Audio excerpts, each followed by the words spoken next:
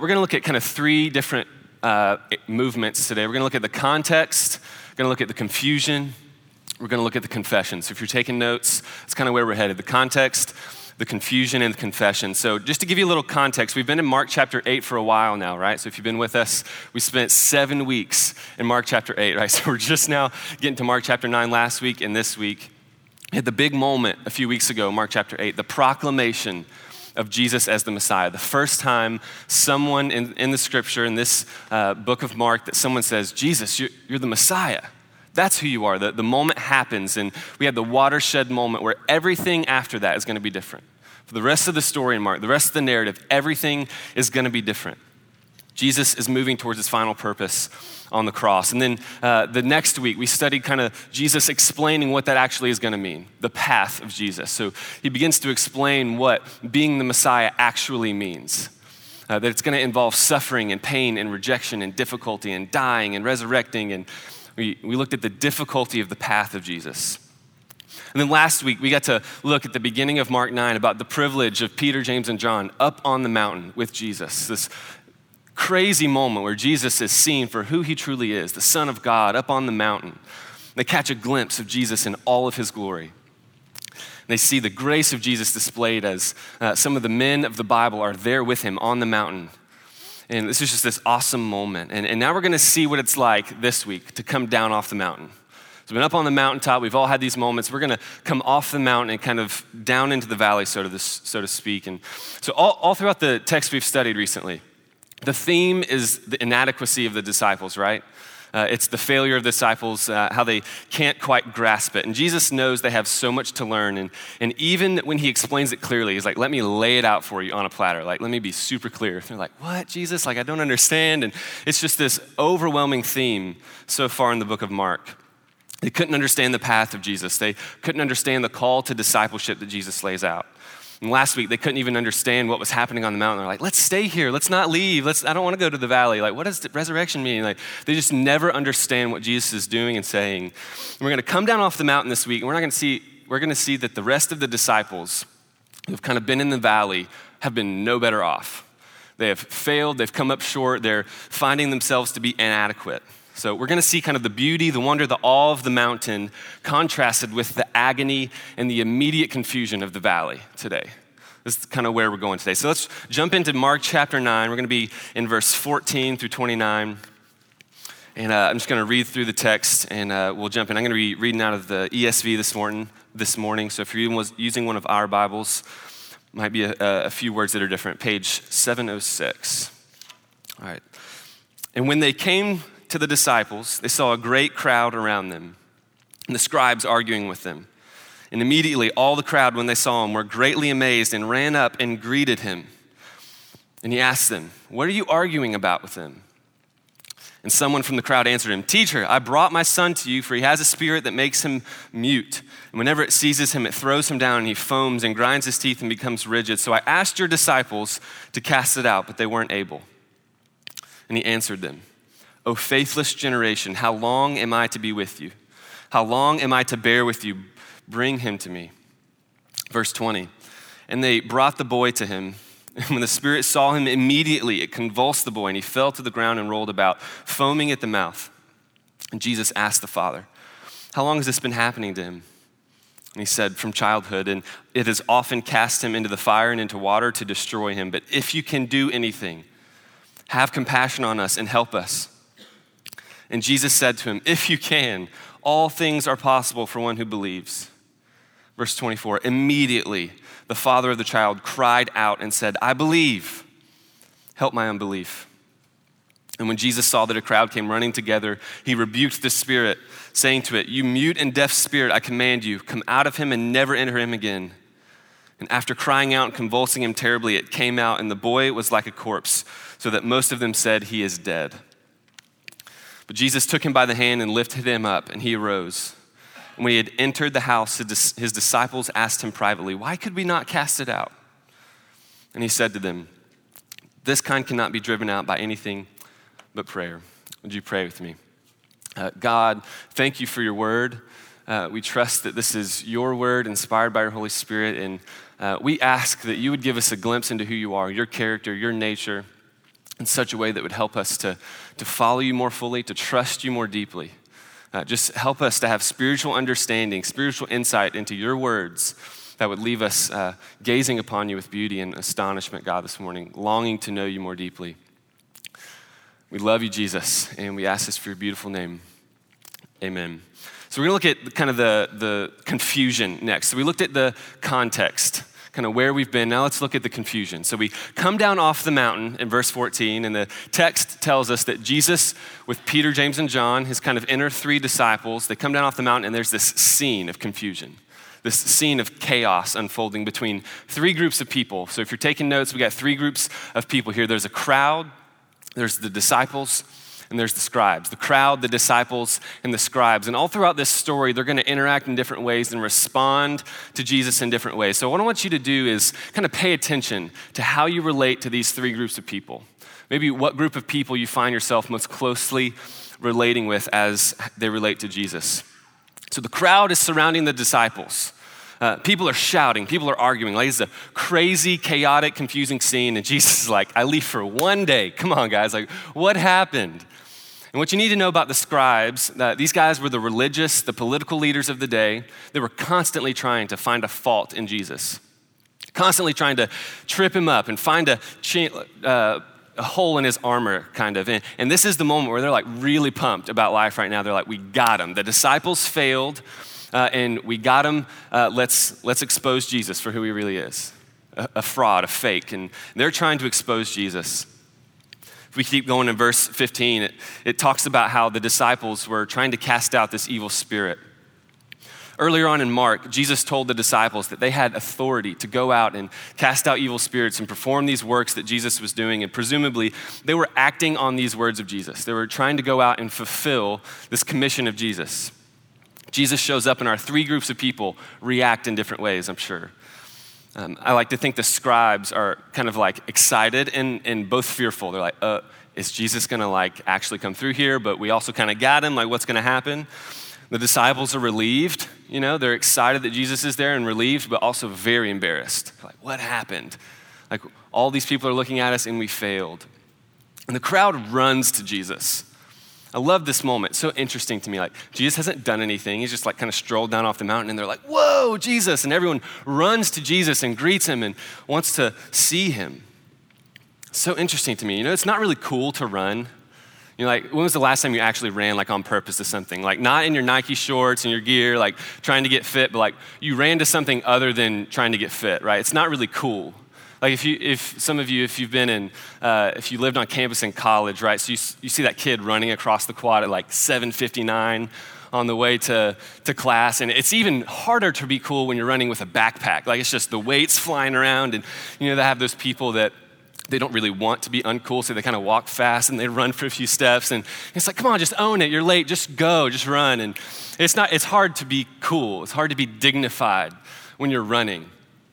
Like, what caused this crowd to just throw their dignity out of the window and just run to Jesus? They're astonished by who he was. Something about who Jesus was interesting, was captivating to them. I want this to be my response to Jesus, to see who he is, to gaze upon who he is, and to run to him, to desire to be with him, to know him deeper. Let's keep going. Verse 16. Jesus asks, what are you arguing about with them? So we know from the original language here that Jesus is addressing the scribes.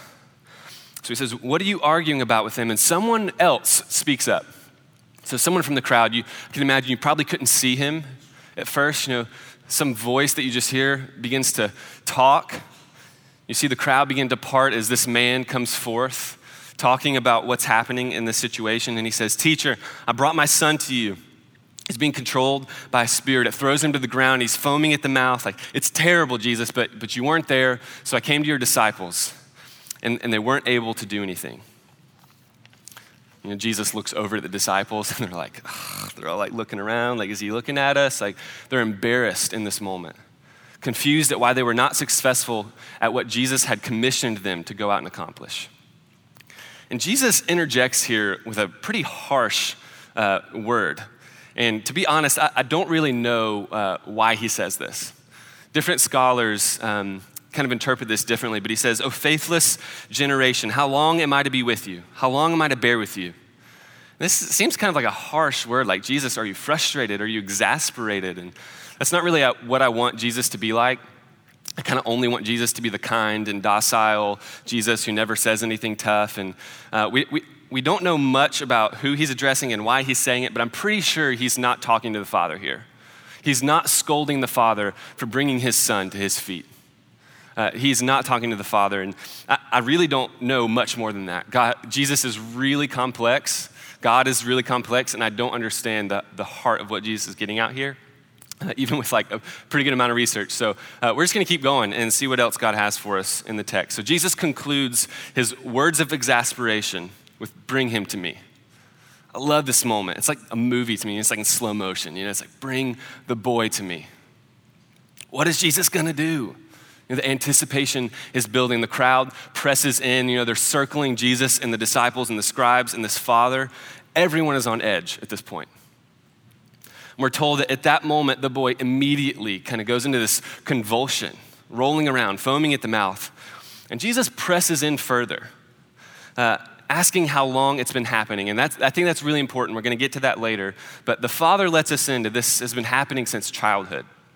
It's led to suicide attempts and fire and by drowning. And this is just what the enemy does. This is what evil does in the world. It robs us of wholeness in life. Sin and evil has caused whatever is happening in this boy. And an evil spirit is hiding behind it in some way. And Jesus is just going to expose evil for what it truly is. That evil leads to death, that it leads to destruction. It's a distorting of God's design for us, and it's going to be contrasted with what we happen when we encounter Jesus, which leads to life and wholeness and fullness. And the Spirit acts out immediately upon being brought before Jesus, knowing that its time is short. I want you to feel the desperation of the Father in this story. Like, really put yourself in the Father's shoes. Can you imagine watching your child go through this for years? Those of you that have kids, or some of you have little nieces or nephews, can you just imagine watching something like this take over your child over and over, having no way to do anything about it, and constant near-death experiences, the pain that he's felt, the fear that he has been living in for so long, constantly worried that his child is in danger, and now it's happening in front of a whole crowd. You know this father is tired. Like, he's just tired of fighting this. He's done everything he knows to do, and even his kind of last-ditch effort of Jesus and the disciples has failed. His hope is close to gone in this moment, I would think. But his fight is not gone. He hasn't fully given up, and he gives one last request to Jesus. Jesus, if you can do anything, like anything at all, just relieve some of the pain, some of the difficulty, like help me out at least a little bit. Have compassion on us. Just put yourself in his shoes. How long has he been fighting? How many sleepless nights full of tears, but he has not given up. Just want to encourage you, if you feel like you're in a place right now where whatever you're fighting has just gotten the most of you, like you just can't put another foot in front of the other one. You can't fight it anymore. Some sin has gripped you for so long, and you're just tired of fighting. You're just tired of believing, tired of putting your heart into it, tired of confessing. Like, just keep fighting. Keep fighting. Don't give up. See the will of the Father in this moment to keep fighting. And Jesus is going to respond to this Father in just an awesome way right here. He's going to say, all things are possible if you just believe. Jesus is saying there's no force, assuredly not the one that's in the little boy at this moment, that can conquer the power of God. And I'm so thankful that Jesus gives this promise, but it also kind of presents a problem, right? If Jesus is saying all things are possible with belief, it's like, what do I do with kind of the fact that my heart still has unbelief in it? Like, what about that? Like, that kind of presents a problem. And I think the Father understood this. And so he's going to give us just an awesome response to Jesus' word here, his promise. And we're going to look at the confession for a moment. So we've looked at the context. We've looked at the scene of confusion. Now let's look at this confession. the Father just exclaims, like it just comes out of his heart. You don't even have to think about it. He gives one of the most profound confessions, I think, in the scriptures, and he says, I believe. Help my unbelief. Help me overcome the unbelief that is still present in my heart. And this is just real life right here. This is raw, real life. Like the scriptures are not putting a mask on to think everything's always easy, that faith is always easy, that belief is always easy. I love that the scriptures are real in these moments. The Father has come to Jesus for power over this illness in his Son, but Jesus wants more than just to do a miracle in this moment. Jesus wants the heart of this Father. He presses in, he calls him to put his trust fully in God, and this Father confesses, he said, I have belief, I have faith in you a little bit, but I also have all this unbelief, and I just have so much spiritual weakness, Jesus. Can you help that? Create in me a heart that believes more fully. He brings it all to Jesus. And I think this is just a picture of real faith right here. Like, let's just pretend like we're not in this setting in church where it's like faith is easy, because it's not, is it? Real faith is tough. It's aware of how inadequate it is most of the time. I think that real faith is not perfect faith. If it were perfect, if it were complete, then it really wouldn't be faith anyways.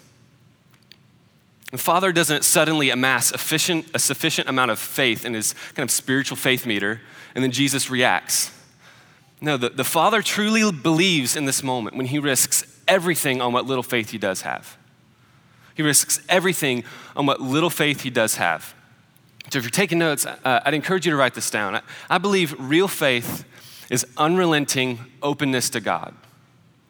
Real faith is unrelenting, unconditional openness before God, when we yield our insufficiency to his sufficiency. We're going to see that the result is that a mixture of belief and unbelief in someone's heart is not an obstacle for God. Jesus sees the faith of the Father and acts in compassion, right? He commands the spirit to leave. The boy is delivered from the spirit and is restored to right health. Jesus goes on and tells the disciples, you weren't relying fully on God. You weren't praying, you weren't relying on the power of God through prayer, and that's why you couldn't cast it out. You were relying on yourself. This is the point in the week where I hit a wall. And so encouraged in one way by the fact that my unbelief that's still in my heart isn't an obstacle for God in my life. Like, that's an encouraging thing. It gives me peace, it gives me hope, it gives me confidence. I'm so encouraged by the honesty of the Father's response to Jesus. But I was so frustrated that my honesty with Jesus often results in a different outcome.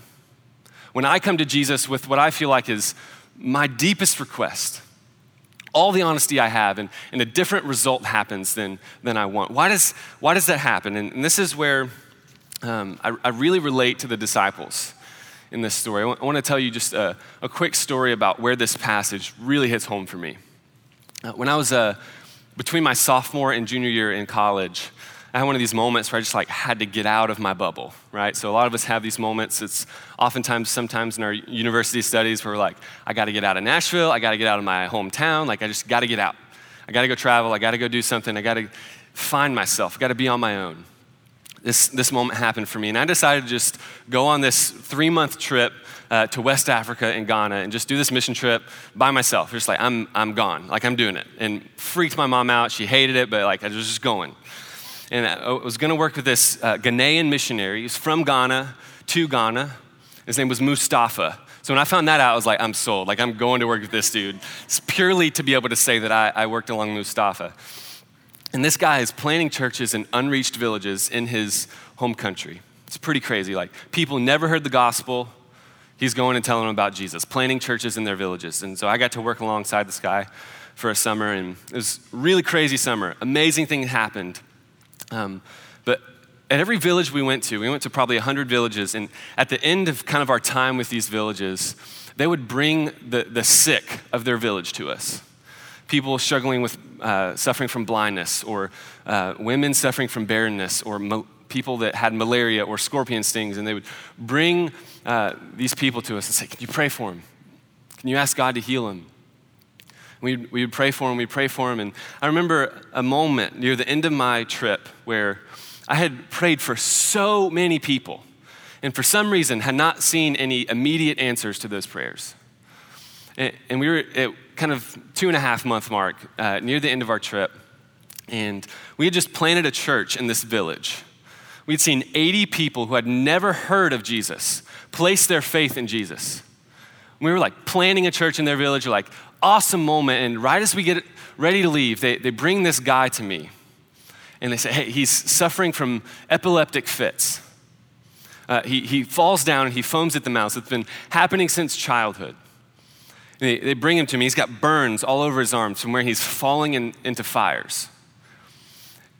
And I thought of this story. I'm like, okay, you just do what you know to do. It's like, I'll pray for him. Like, yes, I want to see him healed. So we did what we knew to do. We got around him, we prayed for him, we laid hands on him, we asked God just like with all of the faith I knew how to have. Like all of the belief that I could muster up in my heart, just throwing it all at God, like, please heal this guy. Not for my sake, not so I can see some sign, but for their sake. So they know that their faith is resting in a God who cares about them, who is here and in their life. Like, please, God, just pouring my heart out. We finish praying.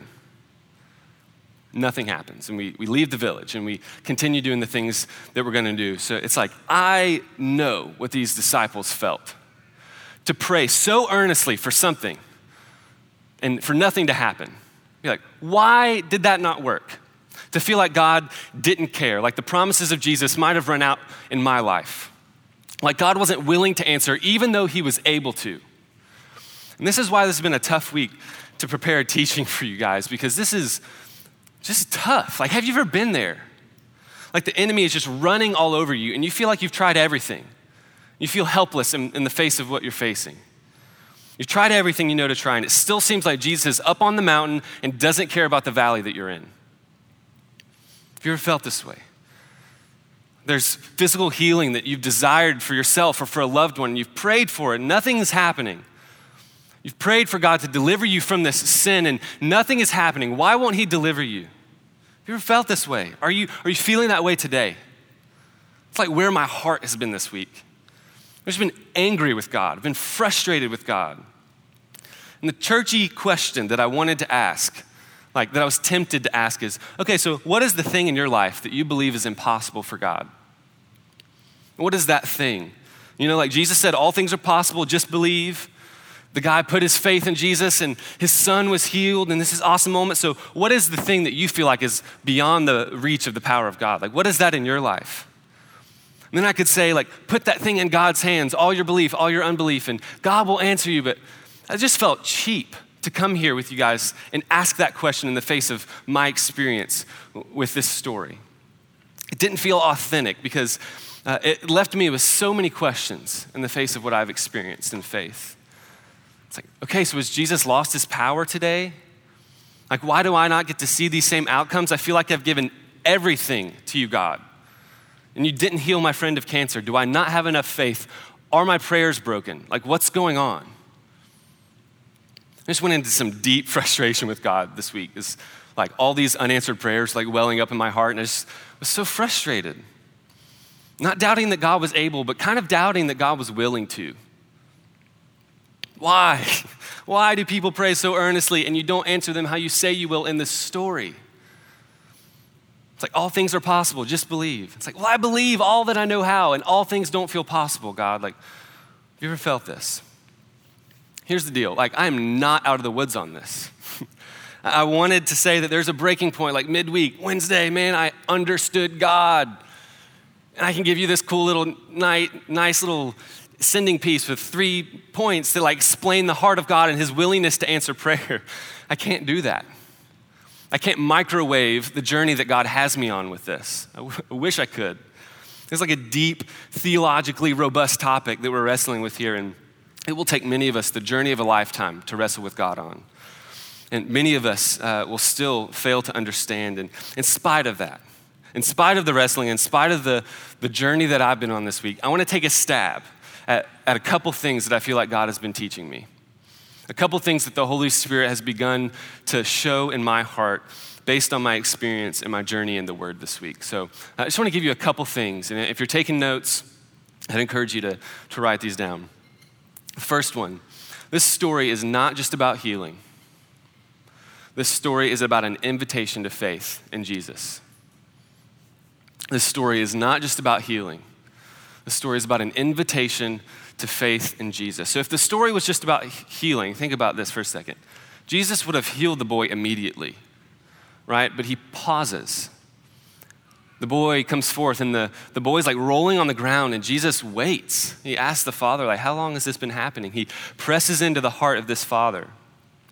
He desires more than just the miracle.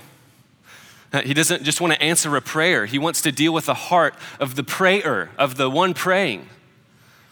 He wants relationship with us, with his creation. I think this is God's ultimate goal with all of us in all of our lives. To be glorified through his restored relationship with his creation. Like that's God's end game, to be glorified, to be magnified through the display of his grace as he is restored with his creation. Like that's all good, but I don't want that to be the purpose of God most of the time, right? It's like what I want is to be in control.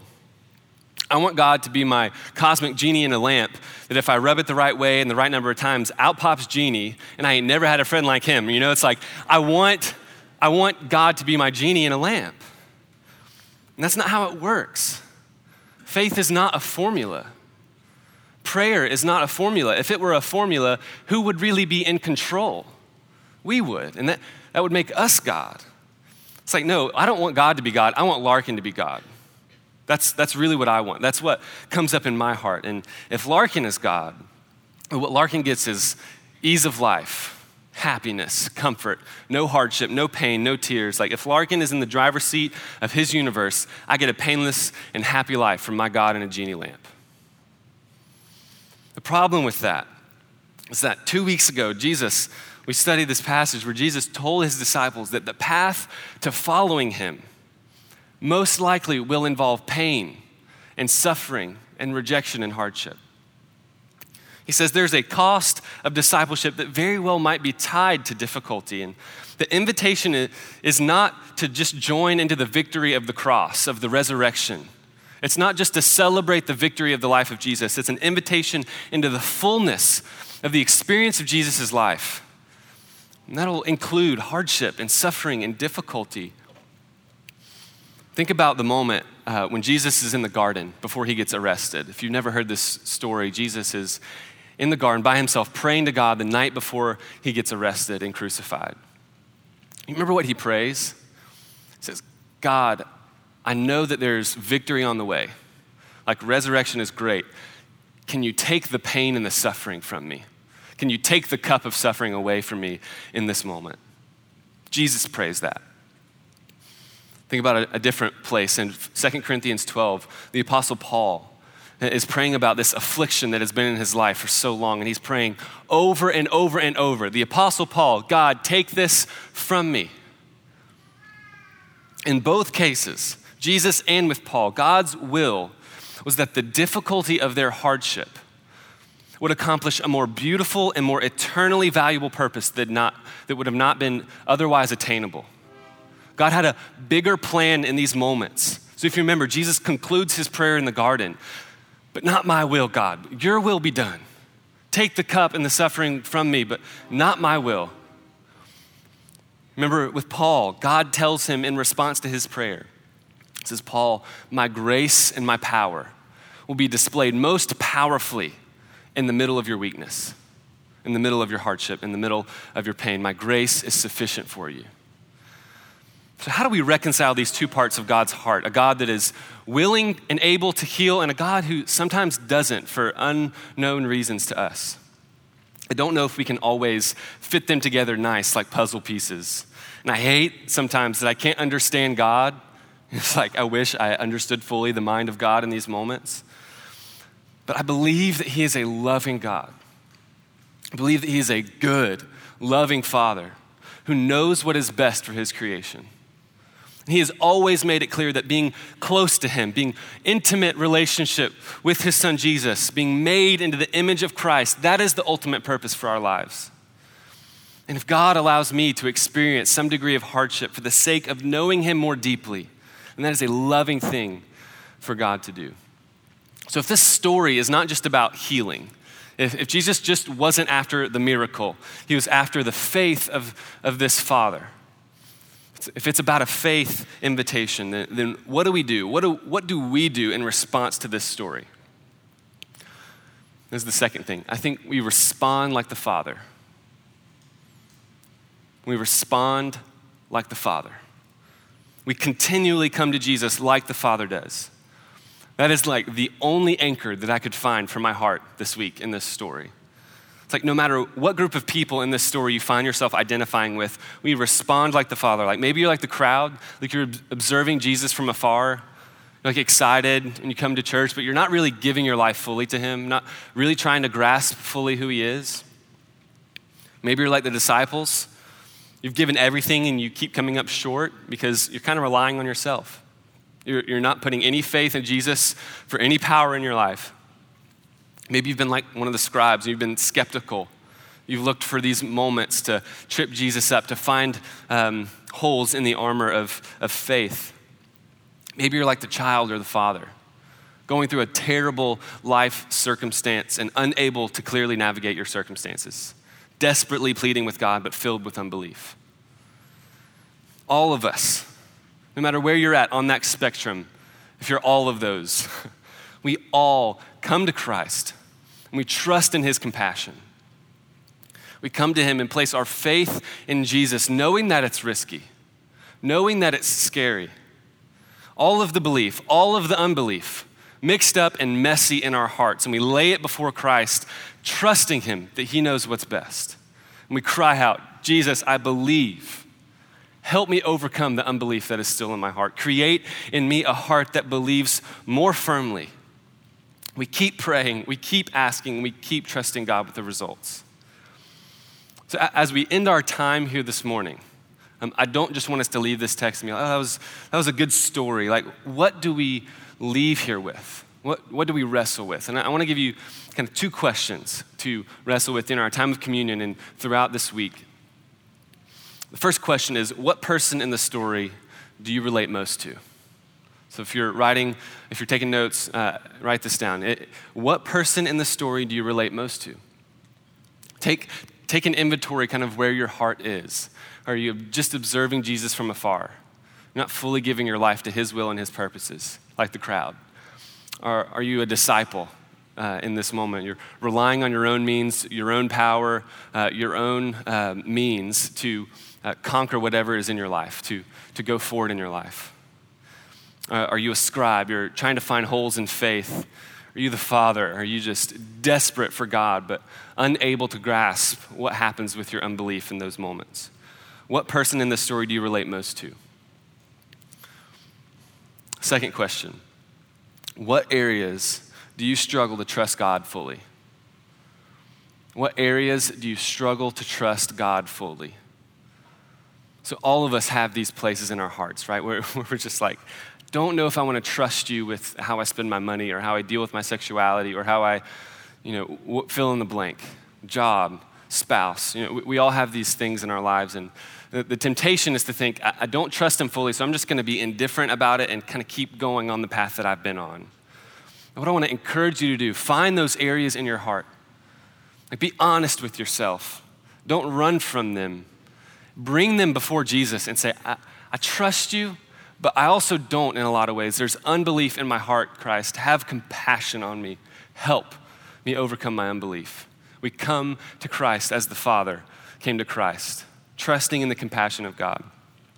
So we're going to end our time and go to communion. And this is a time where we go to the table and we get the cup with juice and the bread. And we just remember, like, the only reason that I have any hope is because Christ died on the cross, that he was willing to endure the pain and the suffering for our sake. We remember it, we get around it, and that is the only thing that allows us to come to Christ with our unbelief, with our hardship, with our pain, and say, God, help me. I trust your compassion, but help me overcome my unbelief. Let's take all of our belief, all of our unbelief. Let's bring it to God. Let's pray earnestly with each other and trust his compassion. Let's pray.